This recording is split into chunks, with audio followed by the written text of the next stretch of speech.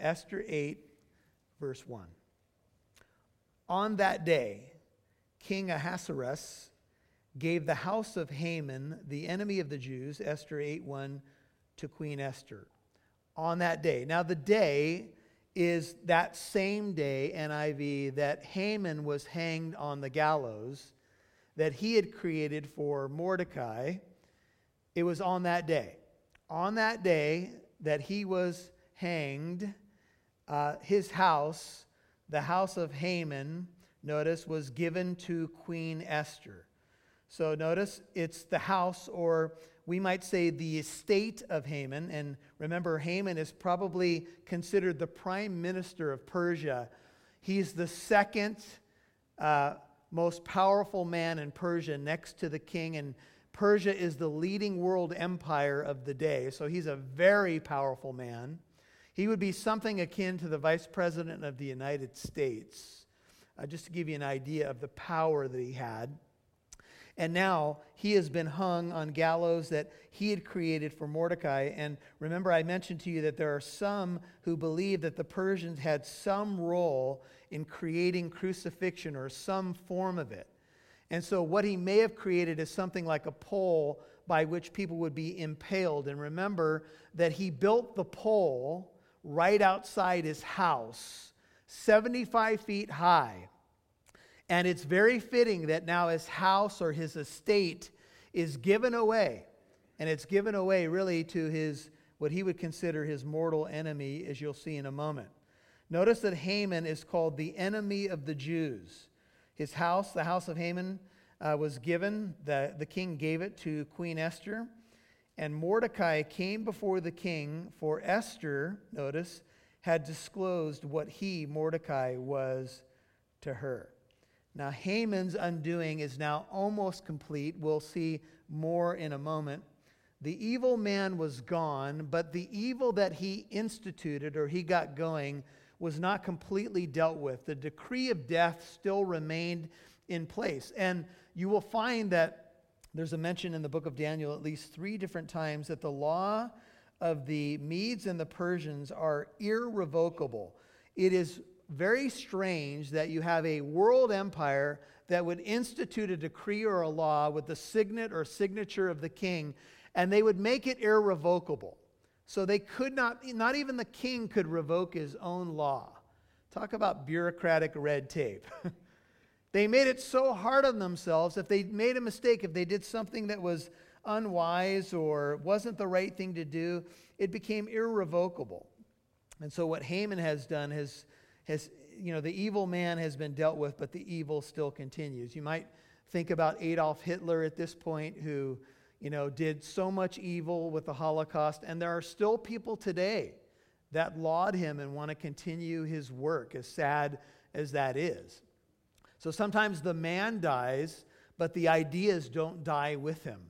And in this case, an evil decree had gone out, irrevocable, and it was still in effect. And so the evil man is dead, but his evil still continues. I want to pause for a moment and tell you that some of you have had some evil in your past. Maybe it was an evil influence. Maybe it was an evil person who perpetrated some things against you. And even though maybe they're out of your life, you're still dealing with the ripple effects of that evil. And that is just the reality of life. Unfortunately, for example, in cases of abuse, where somebody was abused, that person could be long gone from your life, but you're still reeling in some of the effects of that was perpetrated upon you. And I'll just say to you that that's our world, unfortunately, and the thing that we need to rest in is in the grace of God, that God's grace is sufficient, even if we still have to deal with some of those things that have happened to us in the past, and maybe even mistakes that we've made. So Haman's house being given to Esther and then to Mordecai is the irony of all ironies. You could call it the frosting on the cake of irony. Herodotus notes that the property of a traitor to the Persian Empire was confiscated by the state of Persia, and the king could dispose of it as he willed or give it to who he wishes. And so not only is Haman hung on the gallows he created for Mordecai, but now his whole estate is given to his enemy. If it is possible to roll over in your grave, I would imagine that Haman went into high rotation at this point. Because this is really the irony of all ironies. And of course, you'll notice that even though technically Haman would be the enemy of Mordecai, it does identify him as the enemy of the Jews. And if you're the enemy of the Jews, then by virtue of that, you become the enemy of who? Of God. Because God made a covenant to Israel, and he said, I will bless those who bless you, and I will curse those who curse you. In Genesis 15, he made an unconditional covenant to Abram. Abram was asleep when God passed through the animal parts as the smoking oven appeared, and he cut the covenant, not dependent on Abram, but dependent on the promises of God. And even though the Jews have been often rebellious, stiff-necked, unbelieving, God is true to his promises. And so when Haman became an enemy of the Jews, he became an enemy of God. And if you fight God, I just want to inform you, you are going to lose.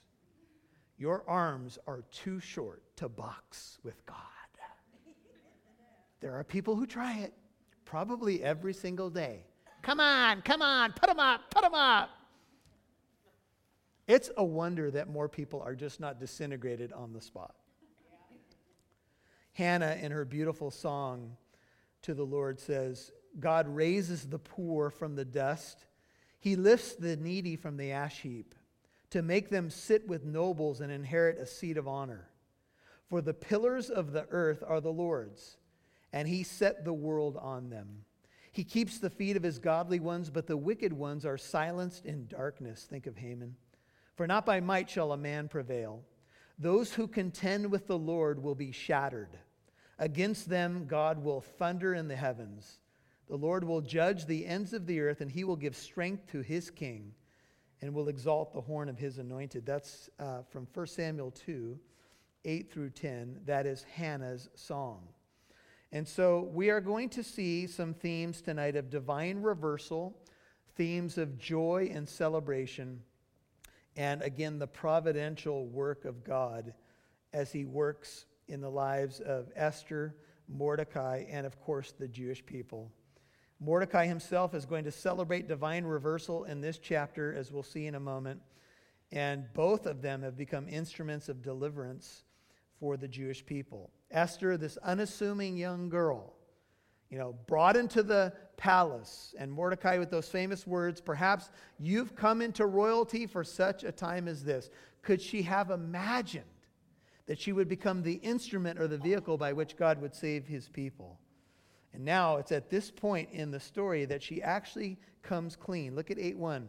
It says, the house of Haman was given to her, and Mordecai came before the king, for Esther had disclosed what he was to her. This whole time, number one, the king doesn't know that she's Jewish. He's been living with a Jewish wife for quite some time, and she's been hiding it well. And number two, he now finds out that Mordecai is actually not only her older cousin, but her adoptive father.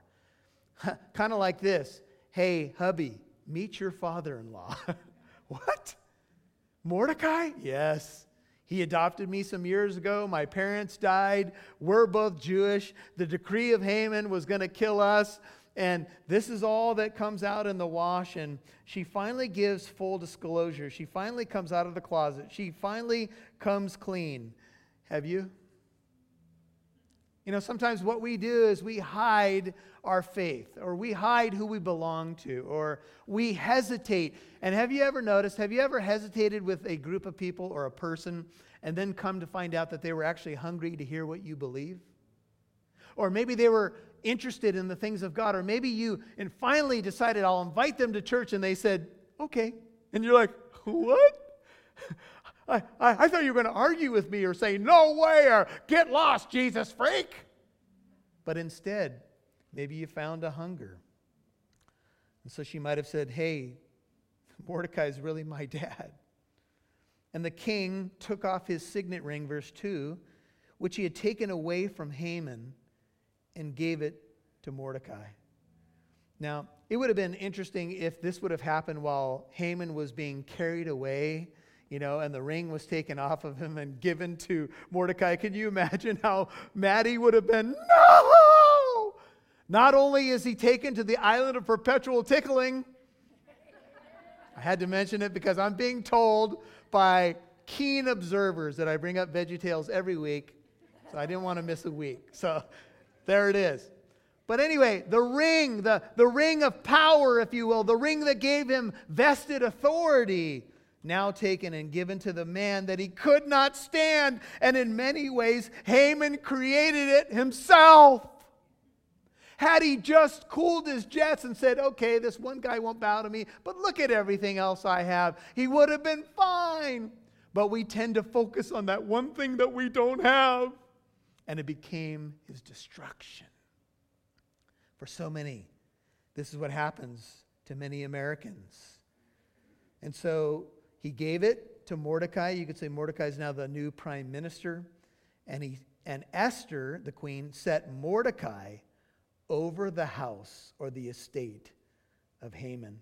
Mordecai now took Haman's house, his job, his ring, and his car. I added car. There's no cars in the Persian Empire, but maybe it was a chariot. Maybe it was a Maserati chariot. I don't know. And, it's amazing. The divine turnaround that is here. There's layers of it, and I'm sure you can see it. Everything that this man had, he now gave to a man, all because of his pride. Pride does go before destruction, and a haughty spirit before a fall. If Haman could have looked into the future, maybe looked a couple of days or a couple of months or a couple of years into his future and seen what his pride would have done to him, I'm sure he would have checked himself. I'm sure he would have stopped. I'm sure if he was shown the future, he would have said, oh, no, I'm not going to do that. But somehow we believe that certain Bible verses don't apply to us. And that's where we go wrong. And so now, everything that Haman had has been given to Mordecai. Everything. Sometimes in all the darkness and desperation of a situation, if we're Esther and Mordecai, it's very difficult sometimes to imagine a happy ending. Can you imagine if you're Esther and Mordecai at this point and you just begin to pause and think of what God has done? Remember, God's not mentioned one time in the book, but are his fingerprints everywhere? Imagine pausing just for a moment as Mordecai and going, wow, I'm now the second most powerful man in Persia. And it wasn't that long ago that I was telling my little cousin that I adopted into my family, please be strong. It wasn't that long ago that I was dressed in sackcloth and ashes and fasting and weeping and crying before the Lord. And now, look what God has done. The enemy was gone. They had so much to celebrate, but the job wasn't done because his evil edict was still in effect. If you want to see cross-references to irrevocable law of the Medes and the Persians, write down Daniel 6:8, Daniel 6:12, and 15. An irrevocable law of the Medes and Persians. In many ways, the decree of death moves from the book of Esther to all of mankind. All of mankind is under the decree of death. The Bible says it's destined for a man to die once, and after this comes the judgment. It says the wages of sin is what? Death. We all die. Death is no respecter of persons. There's a decree of death that is spread to all mankind because we are the seed of Adam, if you will, and death has spread, Romans 5:12. Because of that first sin, there's a death sentence on all of us. There's a decree. It's in many ways irrevocable. Something has to happen to deal with it. And Jesus Christ, his death and resurrection cancels out the decree of ordinances and so forth that was written against us, and he nails that to the cross. One writer that I read this week has suggested that had Esther come clean earlier, perhaps Mordecai would have been elevated earlier. She hid her Jewishness for some 5 years. And I think that's simply conjecture, because we have to remember that God is providential over the story.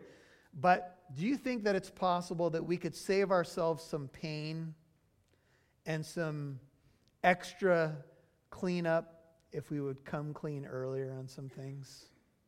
It's very hard to come clean, isn't it? It's very hard to admit that you were wrong or that something has to change.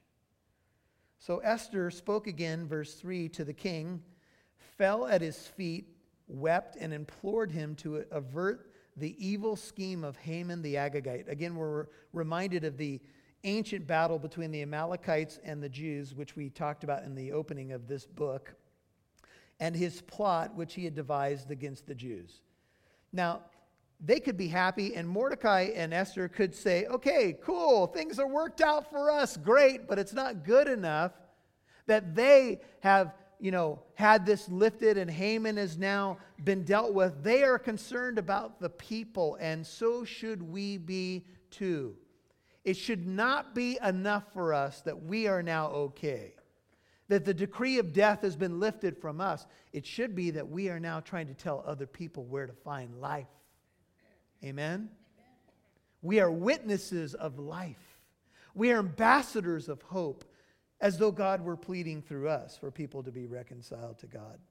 Look for opportunities every day to see how you might share that message of life and hope. Notice the position of Esther. She's been cool through the whole thing with the 2 banquets and the dinners, but now she simply falls at the feet of the king. She's weeping. She's begging to have this evil removed, to have the plot lifted from the Jewish people. And the king, a sign of grace, as we've studied in the past, extended the golden scepter to Esther. So Esther arose and stood before the king. She had come with a burden. I want to show you, hold your place in Esther. Turn to Romans chapter 9 for a moment. Romans chapter 9. When I saw Esther's appeal here, I couldn't help but think of a verse that grabbed me, Romans 9, very early as a Christian. And here's what the Apostle Paul says, and he's saying it about the Jewish people. Romans 9:1. He says, I'm telling the truth in Christ, Romans 9:1, I'm not lying. My conscience testifies with me in the Holy Spirit that I have great sorrow and unceasing grief in my heart. For I could wish, Romans 9:3, that I myself were accursed, separated from Christ for the sake of my brethren, my kinsmen according to the flesh, who are Israelites, to whom belong the adoption as sons, the glory, the covenants, the giving of the law, the temple service, the promises, whose are the fathers or the patriarchs, and from whom is the Christ. And remember, this book is about saving a people from whom the Messiah would come. So we have a stake in the book. Whom is the Christ according to the flesh, who is over all, God bless forever. Amen. Essentially, Paul says, if it were possible, I would give up my own salvation that my people would be saved. Would you like just an inkling, a little bit of that kind of passion for the lost?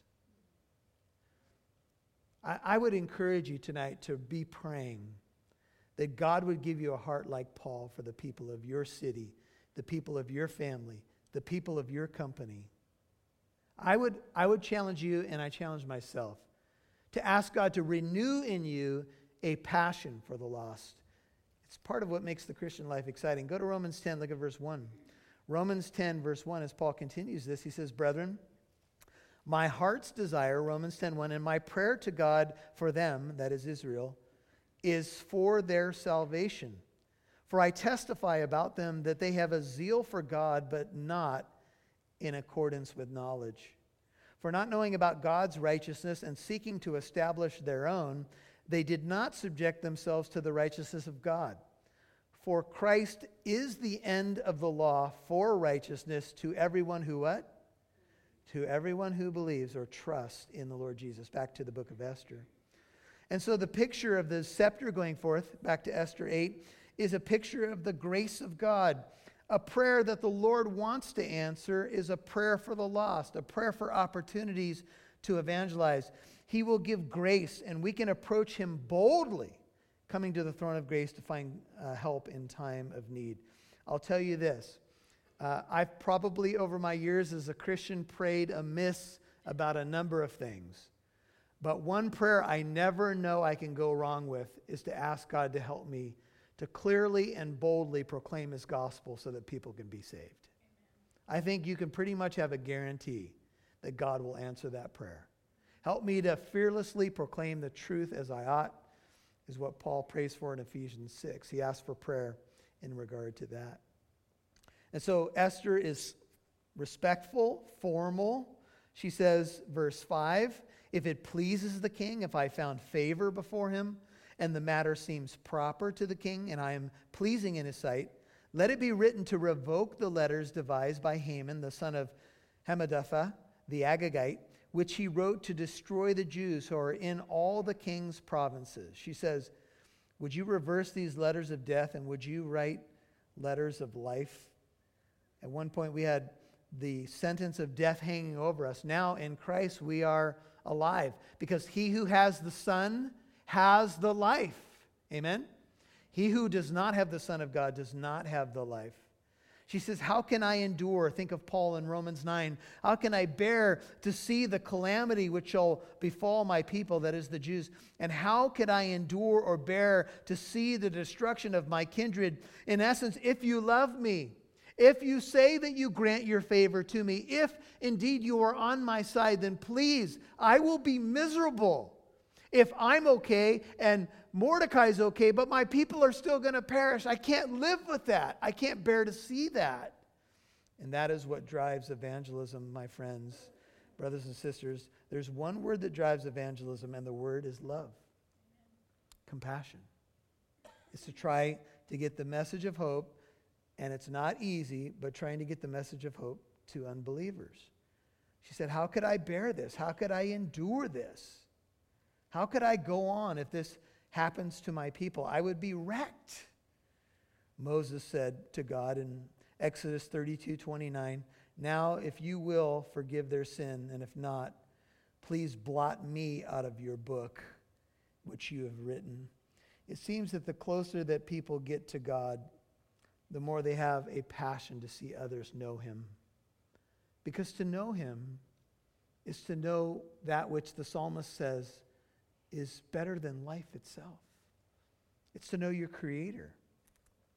And so King Ahasuerus said to Queen Esther 7, and to Mordecai the Jew, behold, I've given the house of Haman to Esther, and him they have hanged on the gallows because he had stretched out his hands against the Jews. I think the king is trying to take the easy way out here. I think he's saying, look, I've done everything I can. Haven't you noticed? Haman's over there hanging on the gallows. He may still be there. And I gave you his estate, and you've given it to Mordecai. What more do you want from me, woman? Did Haman hang because of his evil edict against the Jews? Well, technically, he did not. The king found an excuse to deal with Haman when he walked into the room and Haman was falling down next to the queen on the couch. And what did he do? He basically accused him of rape and got himself off the hook because he was responsible for the edict. He had given the signet to it. He should have read it before he signed it, or before it had been signed. Have you ever had one of those things where you're signing about 300 documents to buy something? You're like, I don't care what it says anymore. I don't care if I just sign my grandchildren away. Get me out of here. Been there, done that. Only by the grace of God go I. I support you, honey, but what more can I do? You've got all the stuff. And so he says this. Now you write to the Jews as you see fit. This king is always trying to delegate. In the king's name, now you can use my name just as Haman did, and seal it with the king's signet ring. I gave it to Mordecai. For a decree which is written in the name of the king and sealed with the king's signet ring may not be revoked. Remember that law of the Medes and Persians? Irrevocable. Now what do we got going on here? We got an irrevocable law that needs to be dealt with by another irrevocable law, both signed with the signet ring of the king. And how does this work? Two laws that contradict each other, now going down the pipeline.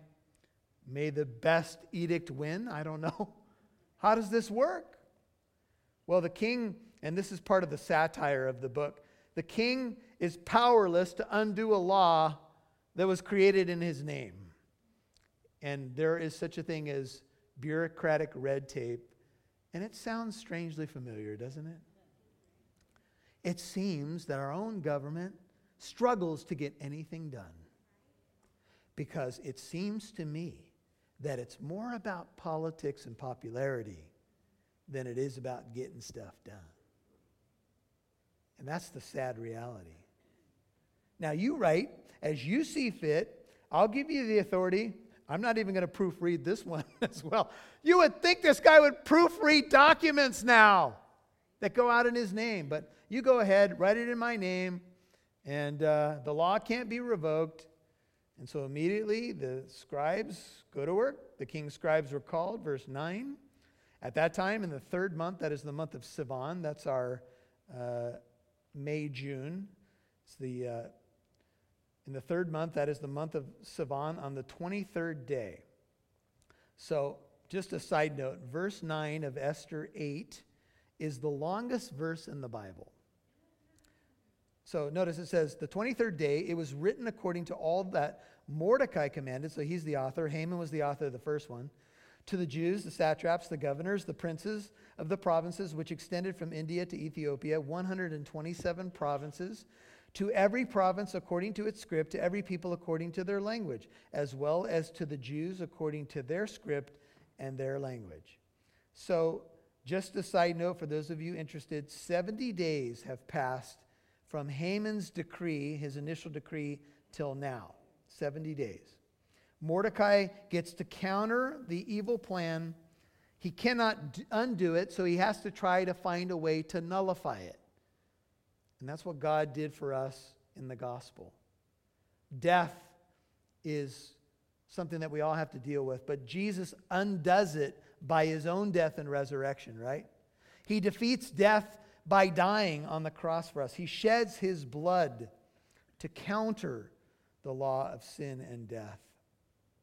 And so now the edict is being written, it's being put together, and there is great haste to get it out. This counter law. He wrote in the name of King Ahasuerus and sealed it with the king's signet. Verse 10, sent letters by couriers on horses, riding on steeds sired by the royal stud. In them, the king granted the Jews who were in each and every city the right to assemble, to defend their lives, to destroy, to kill, and to annihilate the entire army of any people or province which might attack them, including children and women, and to plunder their spoil. In one day, in all the provinces of King Ahasuerus, the 13th day of the 12th month, that is the month of Adar. Now this day that all of this is supposed to happen is still 8 months away. So the actual day of death is in the future. Nobody knows the day of their own death, right? If we knew it, it would freak us out probably. But it might give us a little bit more urgency about how we live as well. Because sometimes we have this mindset that we're going to live forever. So we have plenty of time to get stuff done and tell people how we feel and, deal with stuff. But the truth is we don't. And so if you have an NIV, let me read a text note. The NIV obscures the lex talionis, I'll explain in a moment, nature of this section by making their women and children in 8:11 refer to the Jews who are under attack, not the families of their aggressors. So what's the deal? Why is this way? And I'll just save you some reading. There's a lot of consternation about this edict among scholars and commentators. And some taters are more common than others. So just so you know, that was from, never mind. I guess you didn't think it was funny, but anyway. Potatoes, never mind. And here's why, because the mention of women and children, this difficulty of some sort of script authored by Mordecai to do such a thing as the middle of verse 11 says. But remember that what is written here is directly to counter the edict of Haman. Turn over to 3:13. Take a look. Chapter 3, verse 13. Here's what it says. Letters were sent by couriers to all the king's provinces to destroy, to kill, and to annihilate all the Jews, both young and old. That's one thing that's left out of Mordecai's version. Women and children in one day, the 13th day of the 12th month, which is the month of Adar, to seize their possessions as plunder. Essentially, Mordecai takes the exact language of Haman's evil decree and swings it around to write a decree to offset it by giving the Jews the right to do the same as would be done to them. This is the idea of lex talionis. What do you mean, Pastor Michael? Here's what I mean. Eye for an eye, tooth for a tooth, kind of payback. You could call it divine retribution. You could call it the law of the Torah, the Old Testament. In fact, if you're interested, look this up later. Exodus 21, verses 23 through 25, talk about this. And it even says, burn for burn, tooth for tooth. You knock somebody's tooth out, it's going, baby. This was the law. Now, Jesus addresses this in Matthew 5:38, and you can take a look at that in your own leisure time. But here's the struggle. The struggle is an edict going forth that the Jews have the right to destroy and plunder these people? Well, think about it. The only people they're supposed to be able to do this to is people who what? Attack them. So they're in a defensive posture to begin with. And whenever someone's coming after you, you have to decide what you're going to do, right? And here there's the idea of a payback. In the same measure you want to give it out, it comes back to you. Who's a living example in the book that this has already happened to? Haman. It's already happened to Haman. And we all would say divine providence has orchestrated it. In fact, some of you last Wednesday were thinking, good tonight, Haman hangs tonight. Haman. Now, how many of you have to admit that the bad guy at the end of the movie, when he falls off the building or somebody gives him his just desserts, you're like, good for you. Fall and splat on the ground while you're at it. Wait a minute, are you a Christian? That's not a very Christian thing to think. But do you know that divine retribution is something that's coming to our planet? Do you know that Jesus Christ is going to come on a horse with a sword, and he is going to deal with the rebellious, unbelieving world, and that's yet future? He's coming again, and he's going to deal with his enemies, and the Bible does say that even his garments are going to be spattered with their blood. You know, I know in the West, in a modern culture like ours, it may not be the easiest thing to understand or take. But God is a God of justice. And his justice was satisfied against you and me at the cross, but at no low cost. Jesus Christ takes the wrath of God at Calvary so you don't have to. God is holy and just. And measure for measure retaliation. Now, there's no mention in the next chapter, we get detail. There's no mention of children or women being killed. There's no mention of plundering their possessions. In fact, just the opposite. They don't take their possessions. But there is a verse in there where it gives a cumulative number of 75,000 people that die, and we don't know of that number who they were. But the 75,000 people who died, this is chapter 9, verse 16, are people who hate the Jews. They're coming after them. They've taken this edict as a right to kill them. When our forces went to deal with Nazi Germany, for example, and we got involved in the war, why did we do that? We did that to stem the tide of evil. And there is just war theory that's been written about in Christianity. Such a thing as a just war. There is a time when a nation has to stand up against evil. Amen? There's a time when a group of Christians need to stand up against ridiculous abortion laws coming out of New York and other states. It's just tragic and ridiculous. And there's no other way to say it. Now, are people lost and ignorant and maybe don't understand the full issue? Of course. Do we preach a message of grace and hope and love for sinners just like us? Of course. But we do not stay silent in the face of evil. Jesus didn't, nor should we. But Jesus shows us what God's grace is all about when he takes the wrath upon himself. And this is where we need great wisdom. We need to understand that our God is holy and he's a God of justice, but he dealt with our sin at the cross. Would you turn to Romans one more time? Let me show you one more. Romans 5. And this is another glorious section, but I want to just read a little further than maybe sometimes we read. This is Romans 5. Look at verse 8. It says, "But God," Romans 5:8, "demonstrates his own love toward us in that while we were yet sinners," what happened? Christ died for us. "Much more than," Romans 5:9, "having now been justified, declared innocent or righteous before God by his blood, we shall be saved from" what? "From the wrath of God through him. For if while we were enemies we were reconciled to God through the death of his Son, much more having been reconciled, we shall be saved by his life. And not only this, but we also exult or rejoice in God through our Lord Jesus Christ, through whom we have now received the reconciliation." You see, we have been justified by his blood, verse 9, and saved from the wrath of God. This is what we preach. We preach a message of hope for people who have done unspeakable things. We say there's forgiveness for Saul of Tarsus, who became Paul, David, who murdered a man in the Old Testament, Moses killed somebody. I mean, look, some of our great heroes have risen from the ash heap of their own sin, and I would imagine you have too. I have. I'm glad that God is a God of grace and forgiveness. And so Haman is a good way to think about the way that this works. Haman's estate, his life, everything, it's happened to him just as he planned it to somebody else. Back to Esther 8.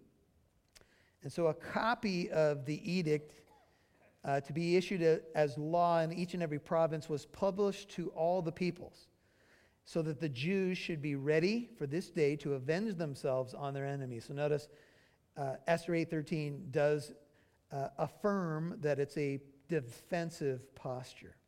The couriers, hastened and impelled by the king's command, some news is just too important to wait, even though they had 8 months, went out, riding on the royal steeds. You can see the authority, the power. You can picture a movie scene where the horses are galloping and the dust is flying up as they take off with the decrees to reverse this or to nullify it. And the decree was given out in Susa, the capital, the very place where the king had his headquarters.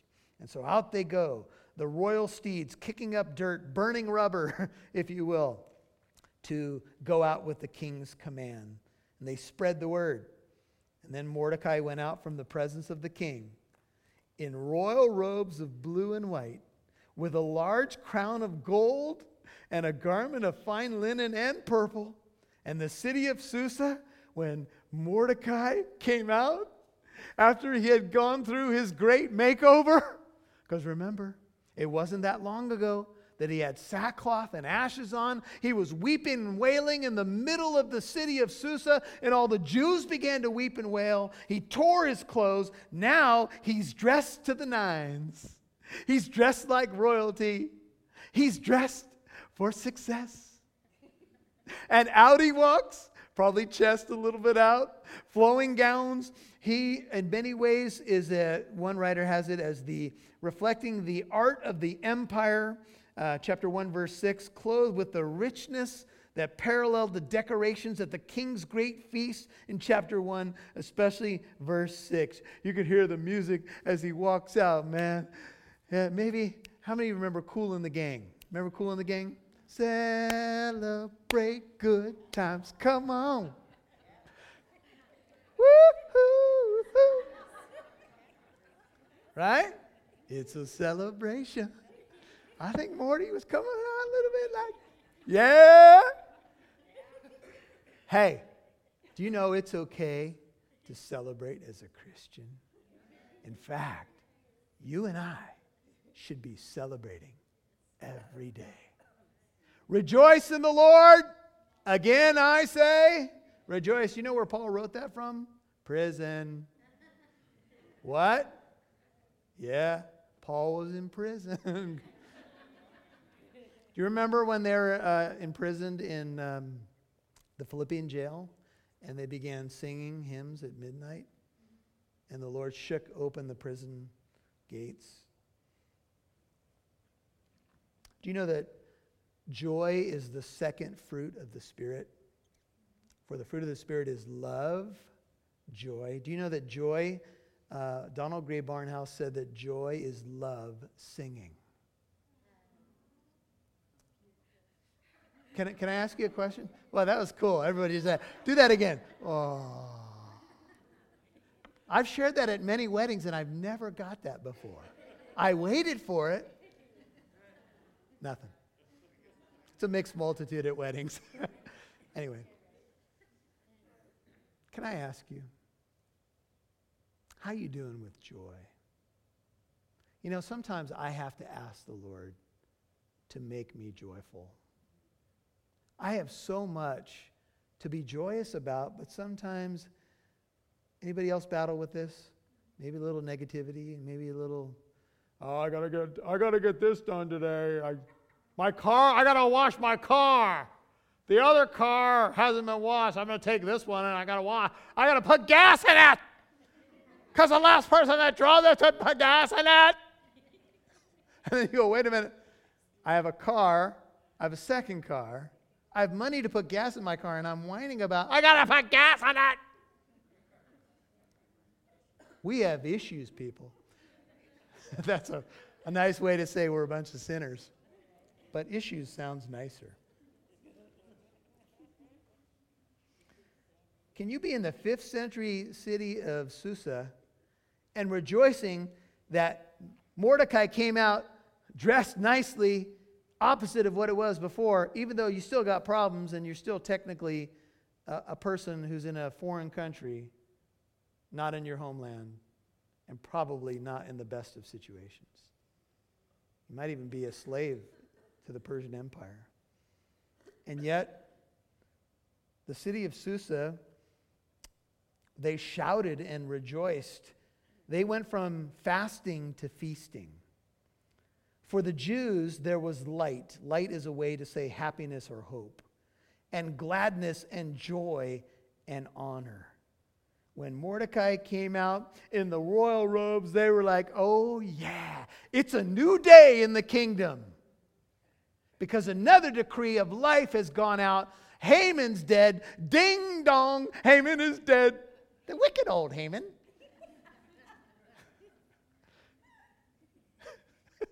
Thank you, Michelle. I'm glad you're here. That shows up on the recordings and people actually think I'm funny. So thank you for that. I'll pay you later. Anyway.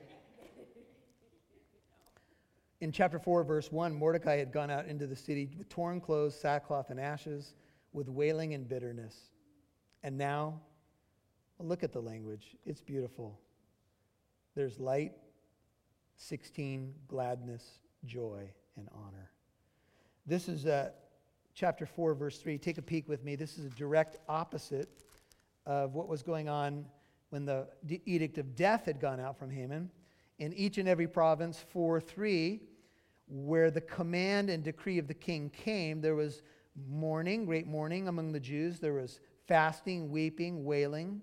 Many lay on sackcloth and ashes. Now flip right over to 8 and look back at 16. Instead now, there is shouting, and at 15, rejoicing. There's light or hope or happiness, gladness, joy, and honor.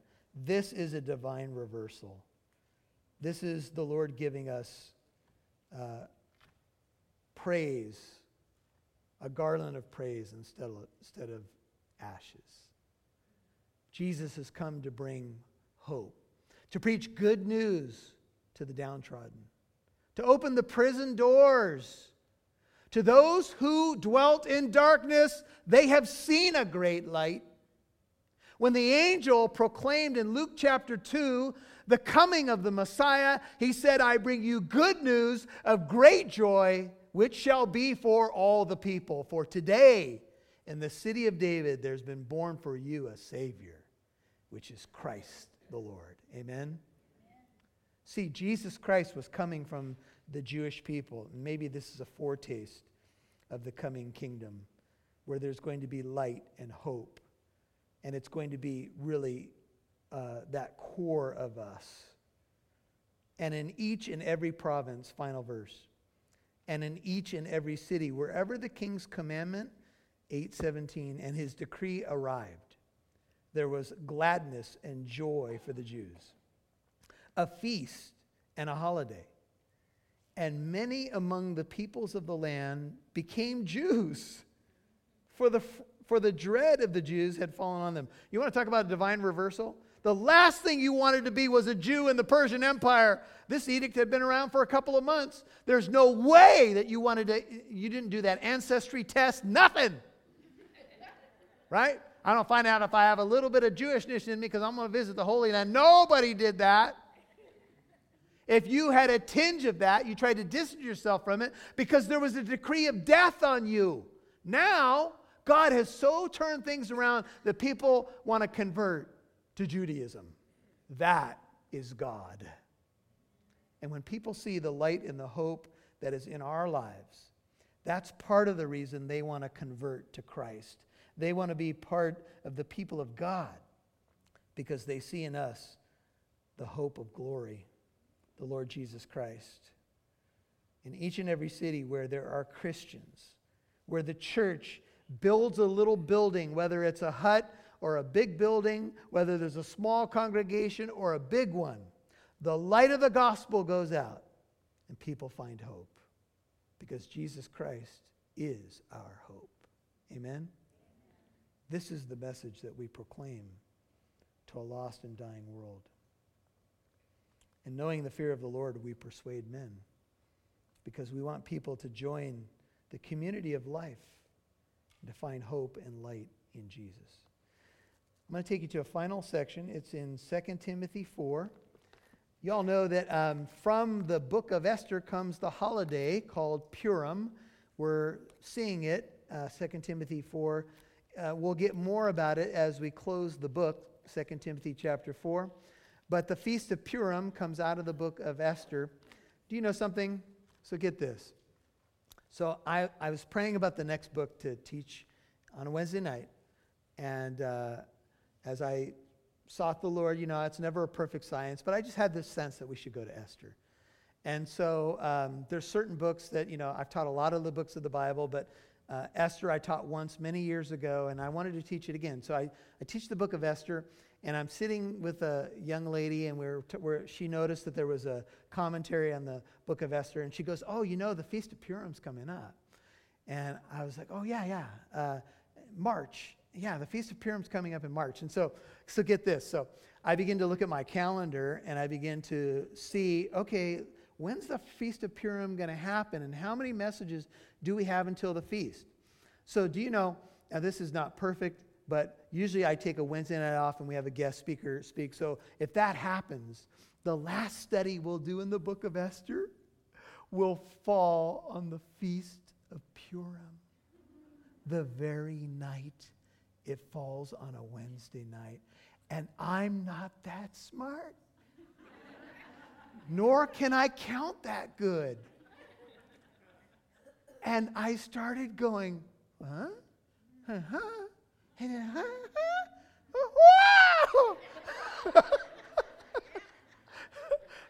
That's a loose way of saying, wow, God, you're big. All right. 2 Timothy 4:1. I solemnly charge you in the presence of God and of Christ Jesus, who is to judge the living and the dead by his appearing and his kingdom. Preach the word. Be ready in season and out of season. Reprove, rebuke, exhort with great patience and instruction. For the time will come when they will not endure sound doctrine. But wanting to have their ears tickled, they will accumulate for themselves teachers in accordance with their own desires. Will turn away their ears from the truth and will turn aside to myths. But you, Timothy, be sober in all things. Endure hardship. Think of the book of Esther. Do the work of an evangelist. Finish. Fulfill your ministry to the glory of God. Father, we thank you so much that we have this incredible little gem in the Bible called the book of Esther. And I can't help but think of the Hebrew name of Esther. Her name is Hadassah, the myrtle tree. And boy, how she bloomed in the book. She became more bold, more wise. Every step of boldness she took, it seems you made her a little bit more bold. And she bore abundant and abiding fruit that still lives today. And just as Haman's evil plot rippled out and had to be dealt with even though he was dead, though Esther has long died, and Mordecai too, her testimony lives. And I pray that you'll help us in our generation never to grow weary in doing good. For we will reap in due time. We will reap a harvest of reward, but there will also be a harvest of fruit to follow. We don't know what that all looks like, but as we are faithful, you do the rest, Lord. And so I pray over this precious group tonight. I know they're hungry for your word. They've been walking through the book of Esther, and it's been a wonderful journey. May you bless them. May you keep them. May you multiply fruit in their lives. May your beautiful face shine on them, and may you give them peace. And if you're here and you don't know Jesus, you're listening to my voice and you've not met him, you have a decree of death upon you, my friend. And the only way it can be revoked and nullified is through applying what Jesus did at the cross and through the resurrection. Would you trust him?